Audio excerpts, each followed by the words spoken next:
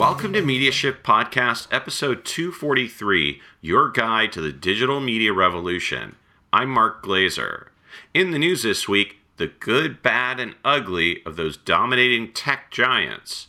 On the bad side, Google, Facebook, and Twitter were overrun by misinformation during the Las Vegas shooting, with alt-right sites and manipulators naming the wrong shooter. On the good side, Google announced it was ending its first click-free rule for publishers with paywalls, allowing them to set the number of articles people can see for free via Google Search and News. And on the ugly side, we learn more about the Russian-linked actors who manipulated Americans in battleground states leading up to the election with targeted ads, fake accounts, and Facebook groups. Our metric of the week is on hiatus this week due to the ONA conference, and I'll go one-on-one with angel investor and entrepreneur Jason Calacanis to talk about the death of blogs, his new book Angel, and diversity in tech. All on this week's Media Shift podcast. Is your life ruled by FOMO, fear of missing out?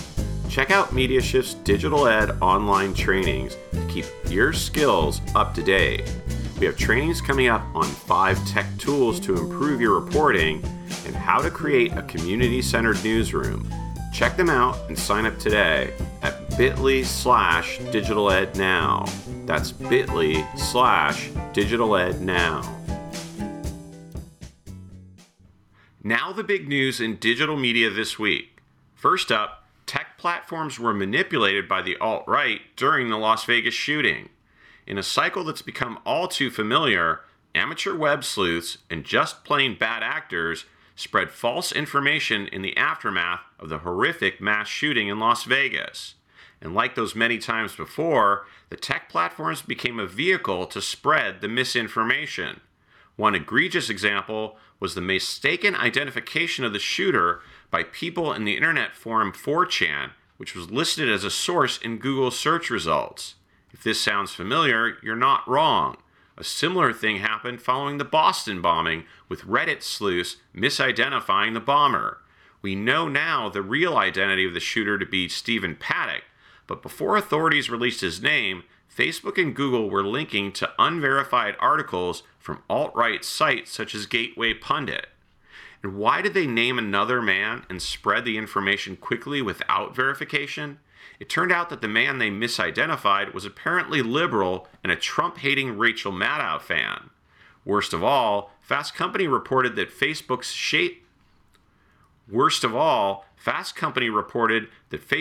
safety check page during the shooting was linking to a false story on a site called Alt-Right News. Facebook pulled down the story and apologized in a statement saying, "We are working to fix the issue that allowed this to happen in the first place and deeply regret the confusion this caused." It should come as no surprise that misinformation would spread on platforms following breaking news events, not only because this has happened before, but because the platforms are also built to spread information and not to vet it.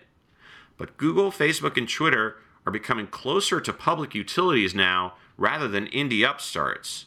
Just as we've seen with the investigation into Russian meddling in the US election, the tech giants can no longer fly under the radar when they make mistakes. Next up, Google changes subscription rules to help publishers. Now here's a competition publishers can get behind. Facebook and Google competing to help publishers drive more paid subscriptions. First, Facebook said it would help drive subscriptions through instant articles without taking a revenue cut. Now Google has stepped up with new plans to help drive subscriptions, and guess what? They're not taking a cut either. Most notably, Google will eliminate First Click Free, a policy that required publishers to provide a minimum of 3 free articles a day via Google Search and Google News. The new policy is called First Flexible Sampling. In the past, Google argued that the free clicks would help publishers entice readers to subscribe, and publishers that didn't comply would be ranked lower in search results. The new policy will allow publishers to decide how many free articles they want to provide for readers. Google VP of News Richard Gindris wrote that the tech giant is also building a suite of products and services to help publishers expand their audiences. Finally, Google will examine how to simplify the subscription purchase process for readers. Currently, Google is working with News Corp, the New York Times, and Financial Times on developing new AI tools to help meet these goals, according to a Financial Times report. And even the tapeworm has turned.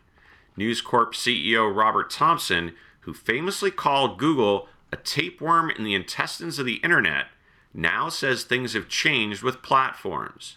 How about that?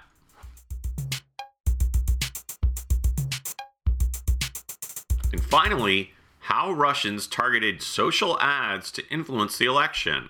Speaking of platforms, we're finding out more details about the Russian influence campaign during the U.S. elections. Facebook handed over 3,000 ads to congressional investigators this week.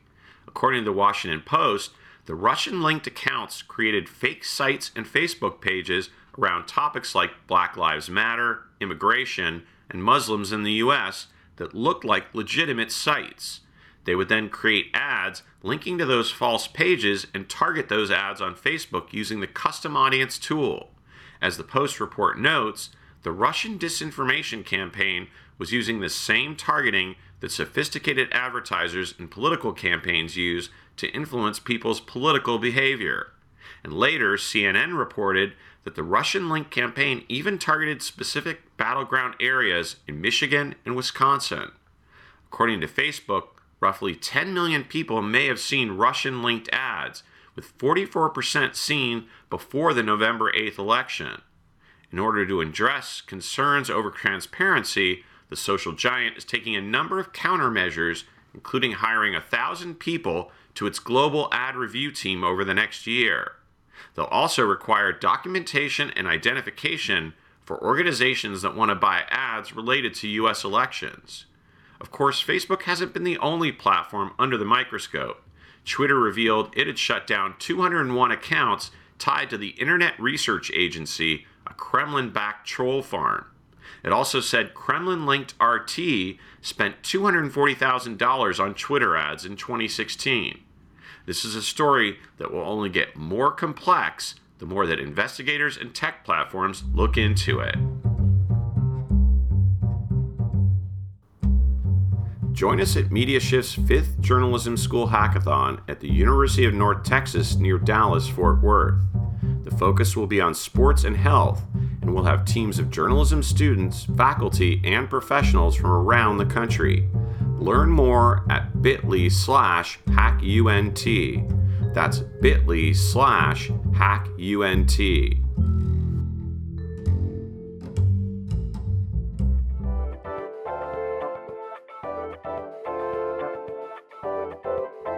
Here are some other stories we're following. The Los Angeles Police Department apologized for telling the media that Tom Petty died before he actually died. There are fresh worries that old interactive news stories online might disappear as tech standards change. YouTube is sponsoring the World Series in hopes of luring cord cutters to its streaming TV service. And Facebook's mid-roll video ads haven't been paying off for publishers yet.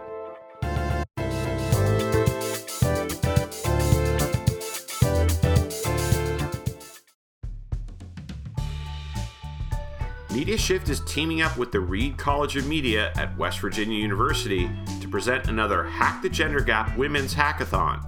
The theme this year is Diversifying AI. With the rise of artificial intelligence, how can we be sure it serves a diverse population? Learn more at bit.ly/hackwvu. That's bit.ly/hackwvu. And register by next Monday to get early bird rates.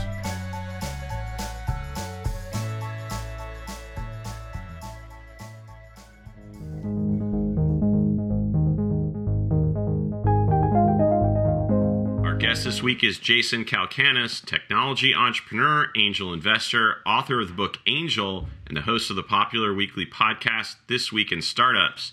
As a scout for top-tier Silicon Valley venture capital firm Sequoia Capital, later as an angel investor, Jason has invested in 150 early-stage startups, including 4 that have achieved billion-dollar valuations so far.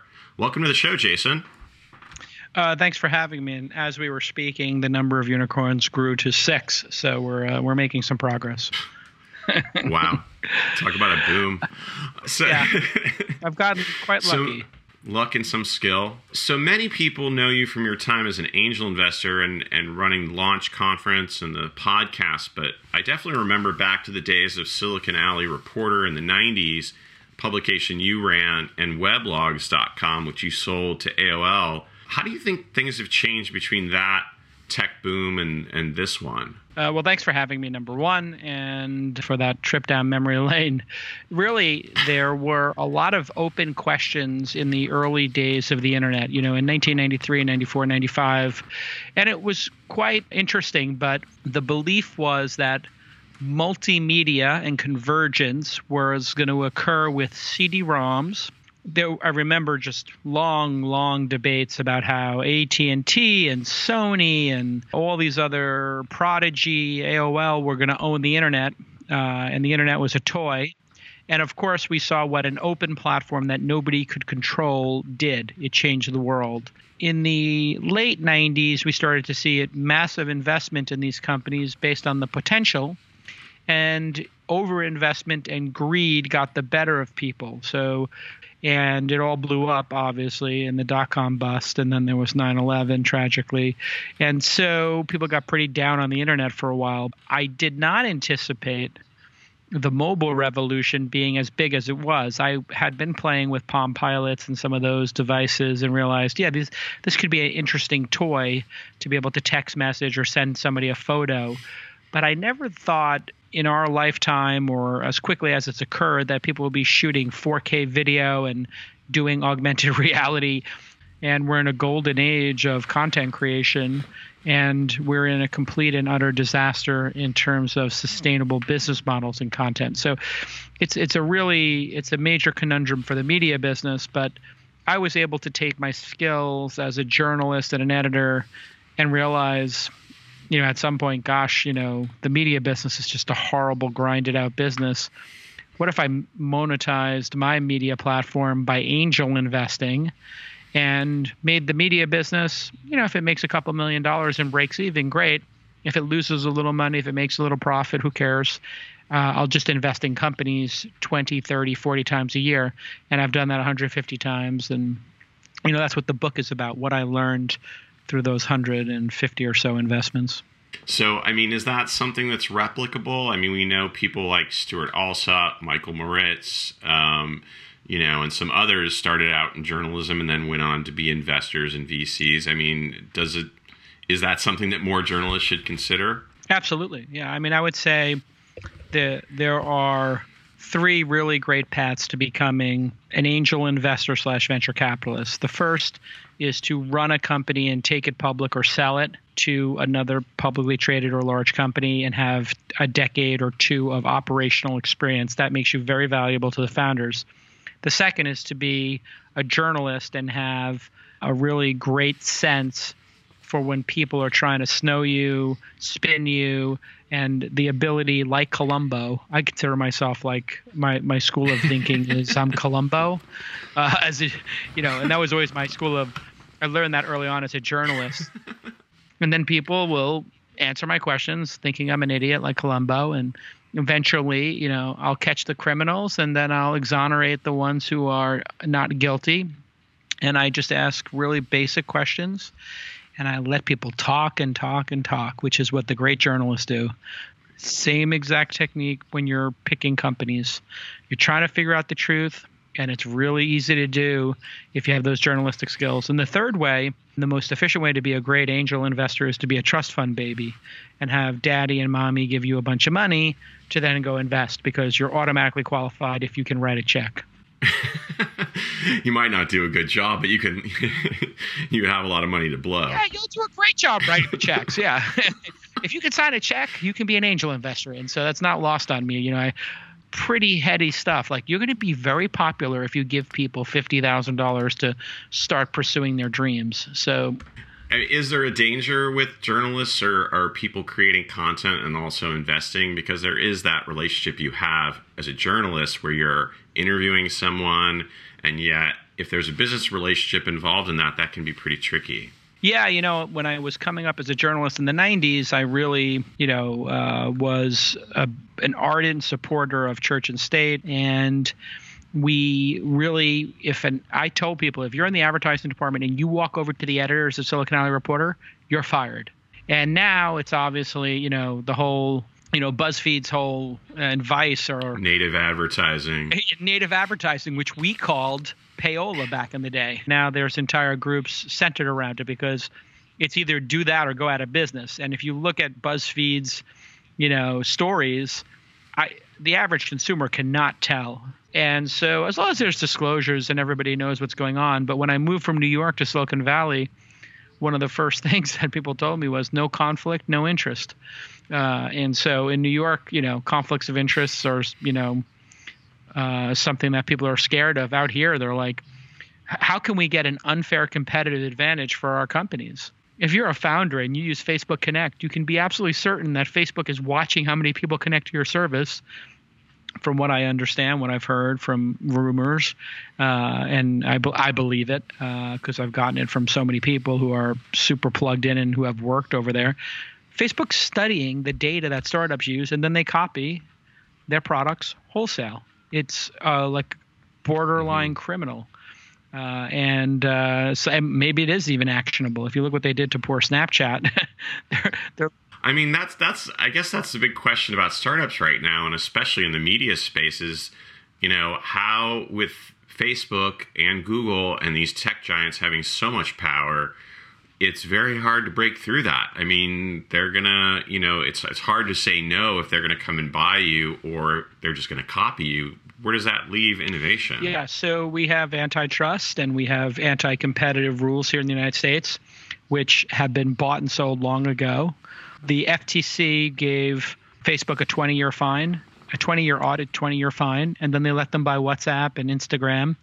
After all of these fines, is now claiming, oh, yeah, nobody could ever – it's farcical to think that an election could be swung by political ads. And – oh yeah, the Russians bought some, and oh yeah, they probably did have an impact, and oh maybe the data and the targeting was on an individual basis, oh and maybe that data was stolen. Like the more we realize it, like if you trust Mark Zuckerberg, you have not been paying attention. This is a person who screwed over his co-founders in the first year or two of the business and had massive lawsuits he had to settle. Okay, but all that aside, where does that leave startups? You've got someone like him. You've got Google, who's not doing evil. You've got all these giants that are kind of sucking up all the air. Where does that leave startups? Yeah, so regulation's coming. It's up to the EU to police the companies in the United States. So what the large companies believe here in Silicon Valley, and I'm not agreeing with this, I just tell it to you straight. The large companies here in Silicon Valley, whether it's Google or Facebook, they believe that nobody can stop them. They can buy off any politician and they can pay off any fine.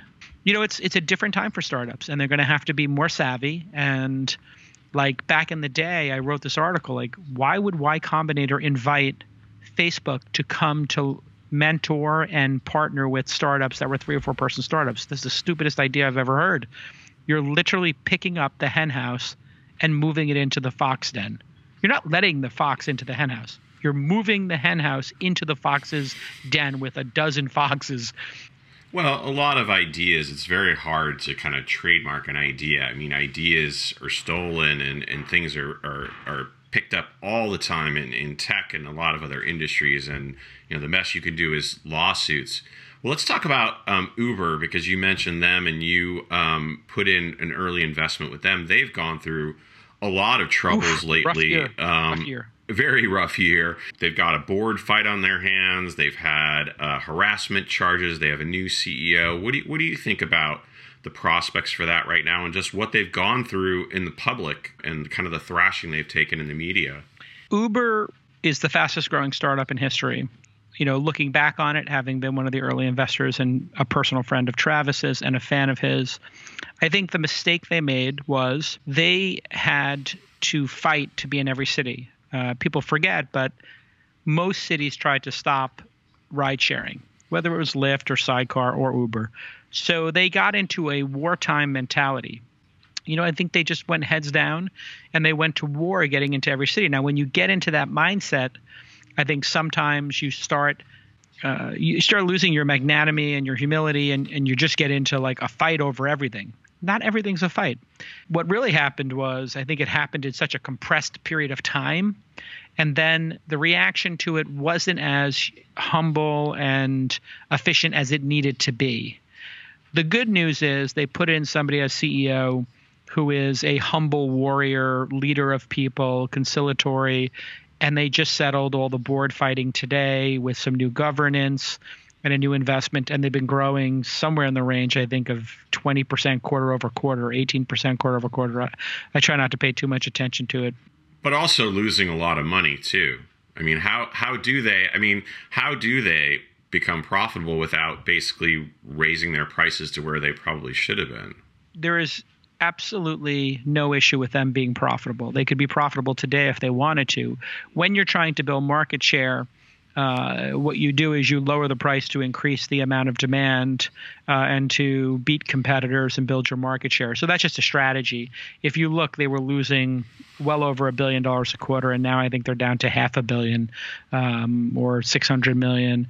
And they have billions of dollars in the bank, and SoftBank's about to put a couple more billion in. When you're on the inside of these companies, you have to quietly work to try to help where you can. And you can be sure I had conversations with Travis and other people at Uber when they had problems saying, hey, why are we doing it this way? And, some of those conversations were, multiple hours and long. And now we're going to get where we need to be, which is the company, I think, is going to be strong, and they're going to build their reputation back. But, building your reputation back takes time. It might take years. So do you think are you seeing signs of a bubble happening again? I live in San Francisco, and it just seems like the way this city is changing is pretty drastic. And people don't, when I bring up, hey, this thing could change, it's happened, this is a boom town. Boom towns are famous for having busts. Do you think something's around the corner? No. There are bubbly moments, and there's froth here and there. So in terms of the bubble, the people who are investing in these companies are the most sophisticated investors in the world. It's not the public anymore. The public is not buying shares and IPOs anymore. So the bubble was created last time by bankers taking companies public too early, and then the public buying theglobe.com, run by two idiot kids who had no experience and no business model, and that was a total scam. Where it felt, at least seeming, I'm going to I think the statute of limitations is up, but I'm pretty sure that was a total scam.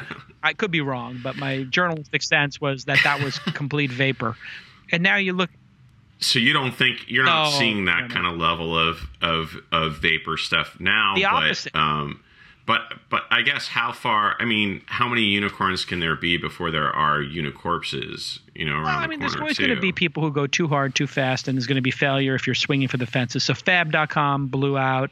Yeah. And so growth at all costs is not what's happening in Silicon Valley anymore. The reins have been tightened. People are expecting profitability. And so the stock market is priced high, but not absurd. But the stock market's participants are no longer individual speculators. It's mutual funds and the like. And then the people investing in startups are accredited investors, typically putting in small amount of money. 1 to 10% of their net worth is what I tell people to do in the book. In other words, if you're a millionaire or you have $1 million in cash or you make $200,000, $300,000 a year, if you lost 5% of your net worth, it wouldn't be a big deal. You'd make it back in a year or two on your gains in the stock market or bonds or your increase in your salary. So I think people should take more risk, actually, if they invest in great companies in Silicon Valley that are. But you're talking about people that are a little bit higher up. I mean, the story in the New York Times about your book, Farhad Manjoo, with his headline was, "Should the middle class invest in risky tech startups?" It seems like maybe that's the wrong question. It doesn't sound like you're at least now you're not talking about middle class people. You're talking about people that have more money. We're going to have to define the middle class in this situation because the way whoever they are. Exactly. So please step forward. We don't know who you are. Yeah, accredited investors are basically now people who make $200,000 a year. And Okay. so do you consider a $200,000 Not really. middle class? I mean, if you live in New York, you'd say that's middle class. So for for somebody who makes $200,000 in New York City or San Francisco or Los Angeles, I don't have a problem with them angel investing. In fact, I don't have a problem with somebody who's a firefighter like my brother angel investing if it's a small amount of money he can afford to lose and he does it correctly. And he does it instead of, say, going to Vegas or betting on football. So it is gambling, basically. It's just a different form. It's a different form. And here's the thing. If you're a poker player like I am, and you've done it for 10 years, and you're a net positive player in the last 5 years, and you were a net negative player in the first 5 years, you've added some skill to a game that includes risk. That's angel investing.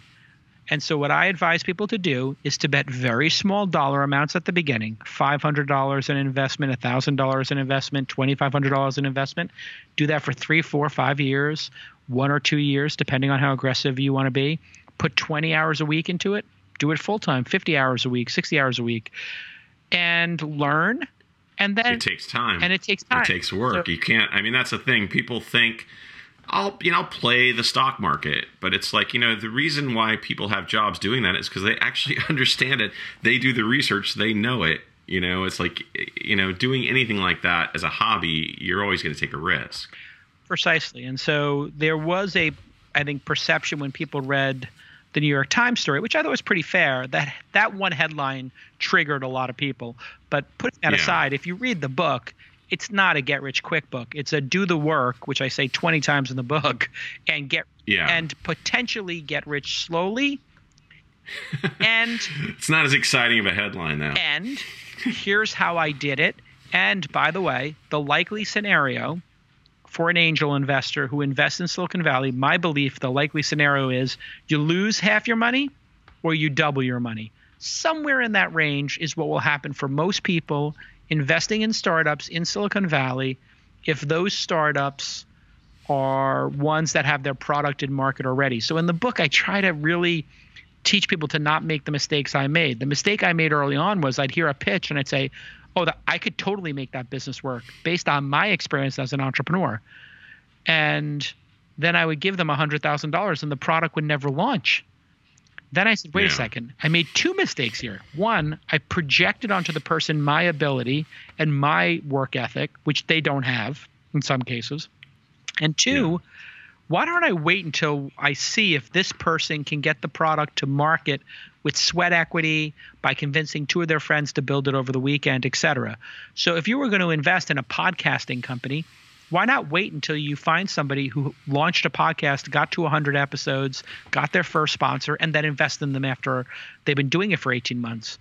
If you invest in somebody who says, I want to create a podcast or a podcasting company, when you give me the money, well, that's ridiculous because podcasts are free to set up or essentially free. You could get a couple of friends together and a couple of microphones and scrap together a couple of nickels and do it. So that's what I try to teach people in the book is here's the Goldilocks zone. The Goldilocks zone, not too hot, not too cold. Too cold, you got a business plan, you have some ideas. The population of people with ideas is every single person who's awake. Exactly. As well as about half the people who are asleep because they're probably dreaming of ideas. Our minds spew and spit ideas out at a rapid pace to the point at which we need to drug ourselves and go to therapy and drink alcohol to quiet our brains. Ideas mean nothing. Yeah. So what I teach people in the book is don't invest in the cold porridge. And you're not going to get into the hot porridge when it's too hot and you have a Series A happening between Benchmark and Social Capital and Kleiner Perkins and Khosla and Sequoia. Look for the companies that have launched their product, have 10 to users to 10,000 users or customers, people paying, 5 people, 15 people in their company. And you've seen them demonstrate. There's no reason to be a hero and write the first check. Write the 15th check. Write the 50th check. Yeah. There's 5 moments in there's probably 5 or 6 moments you can invest in a startup before it raises a Series A. So be judicious about when you write the check. And so people were reading the book saying, reading that New York Times story, and I tried to reply to the comments, and the comments were like, "This is snake oil. Yeah. Who would ever suggest that you invest all your money in startups?" And I'm like, wait a second. In the book, I said 1% to 5%, maybe 10% if you're doing it full time and you really want to take a lot of risk. So nobody said all of your money. And I'm not saying in one company either. I'm saying invest in 20 companies, $500, $1,000 each. If you invest $1,000, you put $20,000 to work in 20 companies, and 2 of them or 3 of them do really well, put another $10,000 into each of those. Now $33,000 is in the top 3 companies, and whatever, 17,000 is in the other companies. Now you've actually done some portfolio management. Some people just read into it because I get a 20% carry on money I invest. They thought that this was some kind of a scam. It's not a scam at all. Startups are a great investment vehicle if you do the work. So let's talk a little bit about the treatment of women in Silicon Valley. And this has become a big topic this year, especially with people like Dave McClure at 500 Startups and investor Chris Sacca. Stories have been coming out, especially at the New York Times. What do you think are the roots of this problem, and what kind of fixes do you think there should be, if any? Let me take one. There's going to be bad actors in every single industry. So putting aside bad actors doing bad things, let's talk about the systematic stuff that have the institutional stuff, really. The institutional stuff. So when you start looking at that, we've really tried to work at it with our conferences. As an example, we did a female founder university where we invited just women to come for 2 days for free. We did it with Wilson Sonsini, the top law firm, and we took the 12-week course that we do in our incubator and we put it in 2 days. And we had 50 women come in person for free, and then we had I think the other 300 who applied watch on a live stream, and we're doing it again. For the LaunchScale.net conference we have, the Scale conference, we just gave, I think, 800 tickets away to female founders. So there'll be 1,200 or 1,400 people there. 800 of the people in the audience will be women we gave free tickets to. I'm seeing anecdotally 10 times as many female founders as I did 10 years ago. Like literally 10 times as many. So something's changed. Now, I'm not seeing enough of certain underrepresented minority groups. We have an overrepresentation of Asian and Indian founders, and we have an underrepresentation of African American and Hispanic. So there's a lot of work to do, and there's a lot of great people doing really good work on this. I don't think our industry is as bad as maybe some of the bad actors make it out to be. And if I look back on the 90s and my time in Silicon Alley, like it was a free-for-all party, craziness. The journalists were dating the CEOs were dating the investors. I mean, it was like, I guess the 70s or 80s were on maybe the 80s were on Wall Street, or the 70s were in Hollywood. It was crazy. And I think our industry was never as bad as some of those other industries, but it's gotten cleaned up. And, I'm good friends with Chris Sacca, and I think he's been kind of railroaded a bit. I don't know all the details of all the cases, but I know he's worked tirelessly to really try to make the industry more just. And I know Dave McClure for a long time, and I always thought he was a bit sloppy, and drinking too much. So I think he probably had a substance problem, like just a lot of alcohol all the time. And I told him, like, you're in charge of a big entity, and so I take it kind of seriously myself, and I think about it a lot. Like, are we really making good decisions about who we invest in? Do we have enough diversity? I mean, we have a very diverse team here at our company. We have 9 people. I think 5 of them are female. So we've tipped over, and that's happened a couple of times. We've tipped over into having more women than men in the company. And we're trying to make sure that our portfolio reflects that too. And people get a little triggered by the term pipeline problem. I don't know that we have a pipeline problem as much as, an effort problem. I just don't know if people are really making if people are actually making the effort. It takes effort. I mean, it's like for me to have guests on my podcast or book, events like you're talking about. It's like it takes extra effort to find people outside of your typical people. So it's like, it's not easy.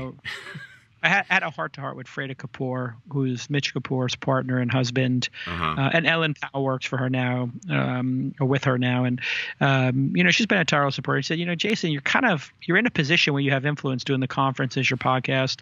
Do you want the world to change and be more fair and just and diverse? And I'm like, of course. And she's like, well, what are you doing? And I'm like, well, I don't want to just pick people based on their gender or their race. And she's like, yeah, I think you got to rethink that. And I did. And, now we really think it through. And you do have this issue of, you got to get creative, and it's blaming the conference producers, I think also is a little bit unfair, but it is the conference producers' responsibility, to do the best they can. So I try not to be too judgmental. If I see a panel that happens to be all male, I don't look at that one panel and say, oh my God, this person is a misogynistic pig or whatever. I say, okay, well, what about the other 7 panels? Or was there balance on those panels? Because let's look at the entirety of the person's career. And I think that's what you have to look at, is the entirety of a person's career. If they've made mistakes, if they've haven't had a perfect track record in terms of diversity on each panel. Yeah. Are they getting better? Are they trending in the right direction? And I'm hopeful that our industry is getting much, much better. One of your startups is Inside.com, which comes from a real heritage of being a media startup. And now this is kind of a series of targeted email newsletters. And I mean, to me, it fits right into the 90s, really, email newsletters, and kind of similar to what you did with weblogs in a way. Do you see parallels there, and how has that gone? It's gone great. We have hundreds of thousands of subscribers to 26 newsletters, everything from artificial intelligence to drones. We've tried one, inside.com/San Francisco, a local one. And I have a theory, which is if I could put 95 cents of every dollar into the editorial product and 5 cents into the CMS and everything else, what would that business look like? And then can I get people to pay for it? So I'm happy to report that, we have hundreds of people, and in some cases thousands of people paying for newsletters. We have advertising, and it'll be a small business at 26 newsletters with, 25 to 50,000 subscribers on each. But when I get it to 250 newsletters, which we will in 2 years, it'll be a juggernaut. And we just launched something called Essential Alerts. So if you go to inside.com/alerts, we said, hey, let us send you an SMS message, using Twilio, this really cool service. Yeah. And we got, I think, 1 or 2% of our lists converted over. So now I have 1,500 people on the Inside Venture Capital list who I can send an SMS message to saying Whole Foods got bought by Amazon. And then on Inside Amazon, we have 900, phone numbers. So where you put those two together and you dedupe them, maybe I've got 2,200 people or 2,000 people. And on my personal list, I have 1,000 people. So I just emailed my 1,000 people and said, does anybody want to come to Blade Runner with me on Thursday night? And I bought out the IMAX theater and filled up 200 seats. So the really interesting thing is email has an open rate of 30 to 60%. And then SMS has an open rate of 100%. People you don't not open an SMS. In fact, if you get an SMS and it's not to your liking, you type the word stop, and we get every reply. So we kick you off the list immediately, take you right off. So I think I'll be able to, and it's really a reaction to being abused by Google when they did their Panda search update, and having them change the rules, and then YouTube changed the rules, and then Facebook changed the rules on us as a content creator. And I said, you know what? I'm an idiot. They fooled me once, they fooled me twice, they fooled me a third time. When am I ever going to be independent? Yeah, I have to be independent. Yeah. And I said, I am going to prove a point here. I have a domain worth $10 million, inside.com. I am going to use it to build a direct relationship based on high quality content and put 90 cents of every dollar, 95 cents of every dollar into the content, and then put advertising and paid subscriptions with it. And, we're within spitting distance of break even. And I think, if it was part of, say, Vox or Time Warner or Time Inc. or Oath or LinkedIn, I've been looking at some of these people who have 100 million email messages. Can you imagine if Inside.com was part of LinkedIn or Verizon/Oath? Those people have 50 or 100 million emails, or hundreds of we'd be emails. spammed to death is what you're saying. Well, no, I'd find out what you're most interested in. If you're most interested in the Knicks, or you're most interested in cooking, or you're most interested in, electric cars, we could then start communicating directly with you without intermediaries like YouTube and Facebook and Twitter, people who change the rules on you. And so my hope is, later in the fourth quarter, I'm just going to meet with the top 10 media companies and say, listen, is anybody interested in partnering with us? Because if I can find somebody with 10 million emails that they're not communicating with, this business would go supernova. It could become one of the most powerful media businesses ever created, because I built a platform, a content management system like we did for Weblogs Inc., that really powers it. And when we sold Weblogs Inc. to AOL, Jim Bankoff, who now runs Vox, explicitly told us that he wanted to buy Blogsmith too. And they wound up buying Blogsmith, our blog platform that Brian Alvey, my partner, made. And the reason they bought that was because they put 100 blogs on it. They put TMZ on it because they wanted to do this gossip blog. So the person with the best platform often wins. And so we have this incredible email SMS platform now where I could create a list for whatever the next trend is. If ICOs are a big trend, I could start an inside ICOs and an ICOs SMS list and immediately have 10,000 people on it. And how much are those 10,000 people worth if we directly email them? The CPMs on email are $50 to $250. I don't even know what the CPM of an SMS message would be. I would think it's $1 per person. So I would think it's $1,000. Right. You have to be careful with that. Well, I'm going to put my money on Oath just because I think the AOL buying Weblogs and Oath and Inside, I think that might be the way to go. Okay. Repeating history. I'll talk to Tim Armstrong.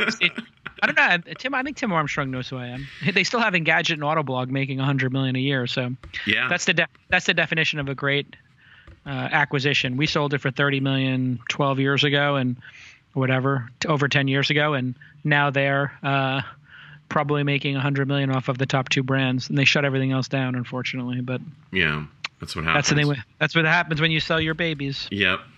Well, thanks a lot. I really appreciate you coming on the podcast and chatting with me today.